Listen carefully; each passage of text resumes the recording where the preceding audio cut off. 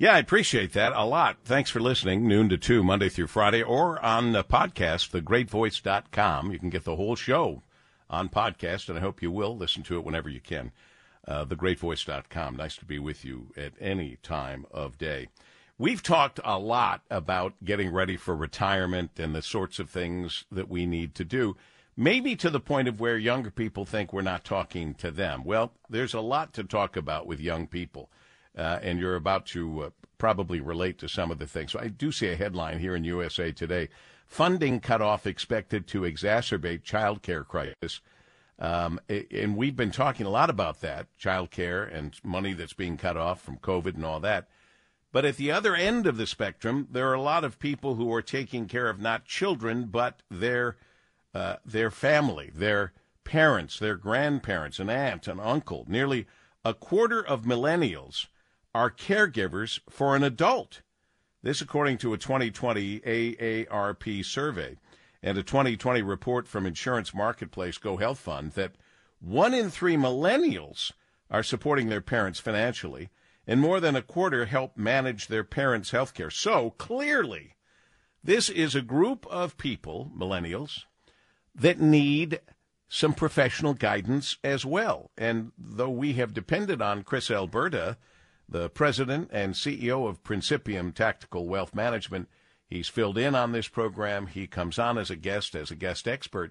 We've talked mostly about seniors and people heading toward retirement.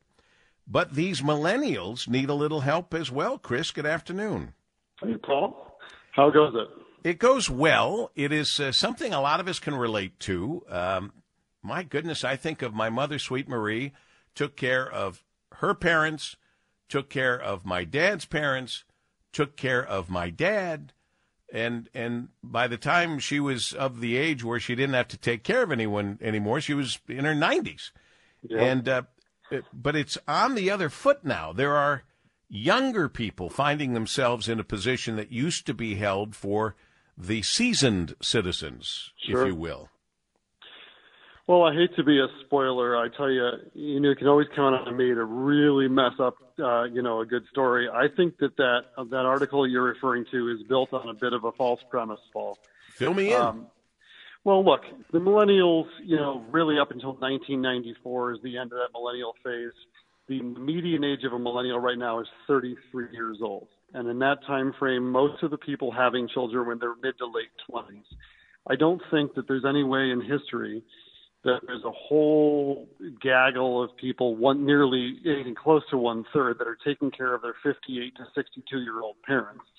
Certainly with those people, many of them still working, a whole lot of them coming out of the pension era. Does it exist? I'm sure it does. But the same week that article came out, Experian and Wall Street Journal also had articles saying that nearly 60% of millennials were ashamed that they still had to ask their parents for financial assistance. So I don't know how those two things can be true at the same time. Look, so I'm Chris, 46 years let's old, cut. I don't know that many. Cut to the chase. What are they trying to do then?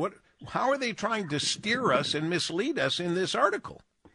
I don't know that they're trying to mislead. I can tell you that my suspicion goes up when you see anything from an insurance-based magazine. Those places are trying to sell long-term care. I'm sure, Paul, that in some socioeconomically depressed climates, there's multi-generational households, and there is 35-year-olds and 38-year-olds that are working, that are taking care of their kids, and maybe also housing their parents and offering some assistance. How do you quantify how much assistance that is?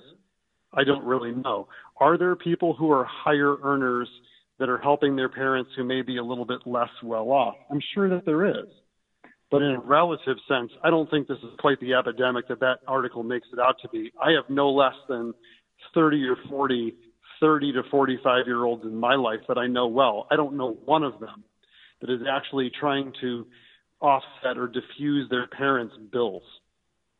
Well, that's a good point. I mean, I certainly didn't find myself having to do that in my circumstance and situation. And I was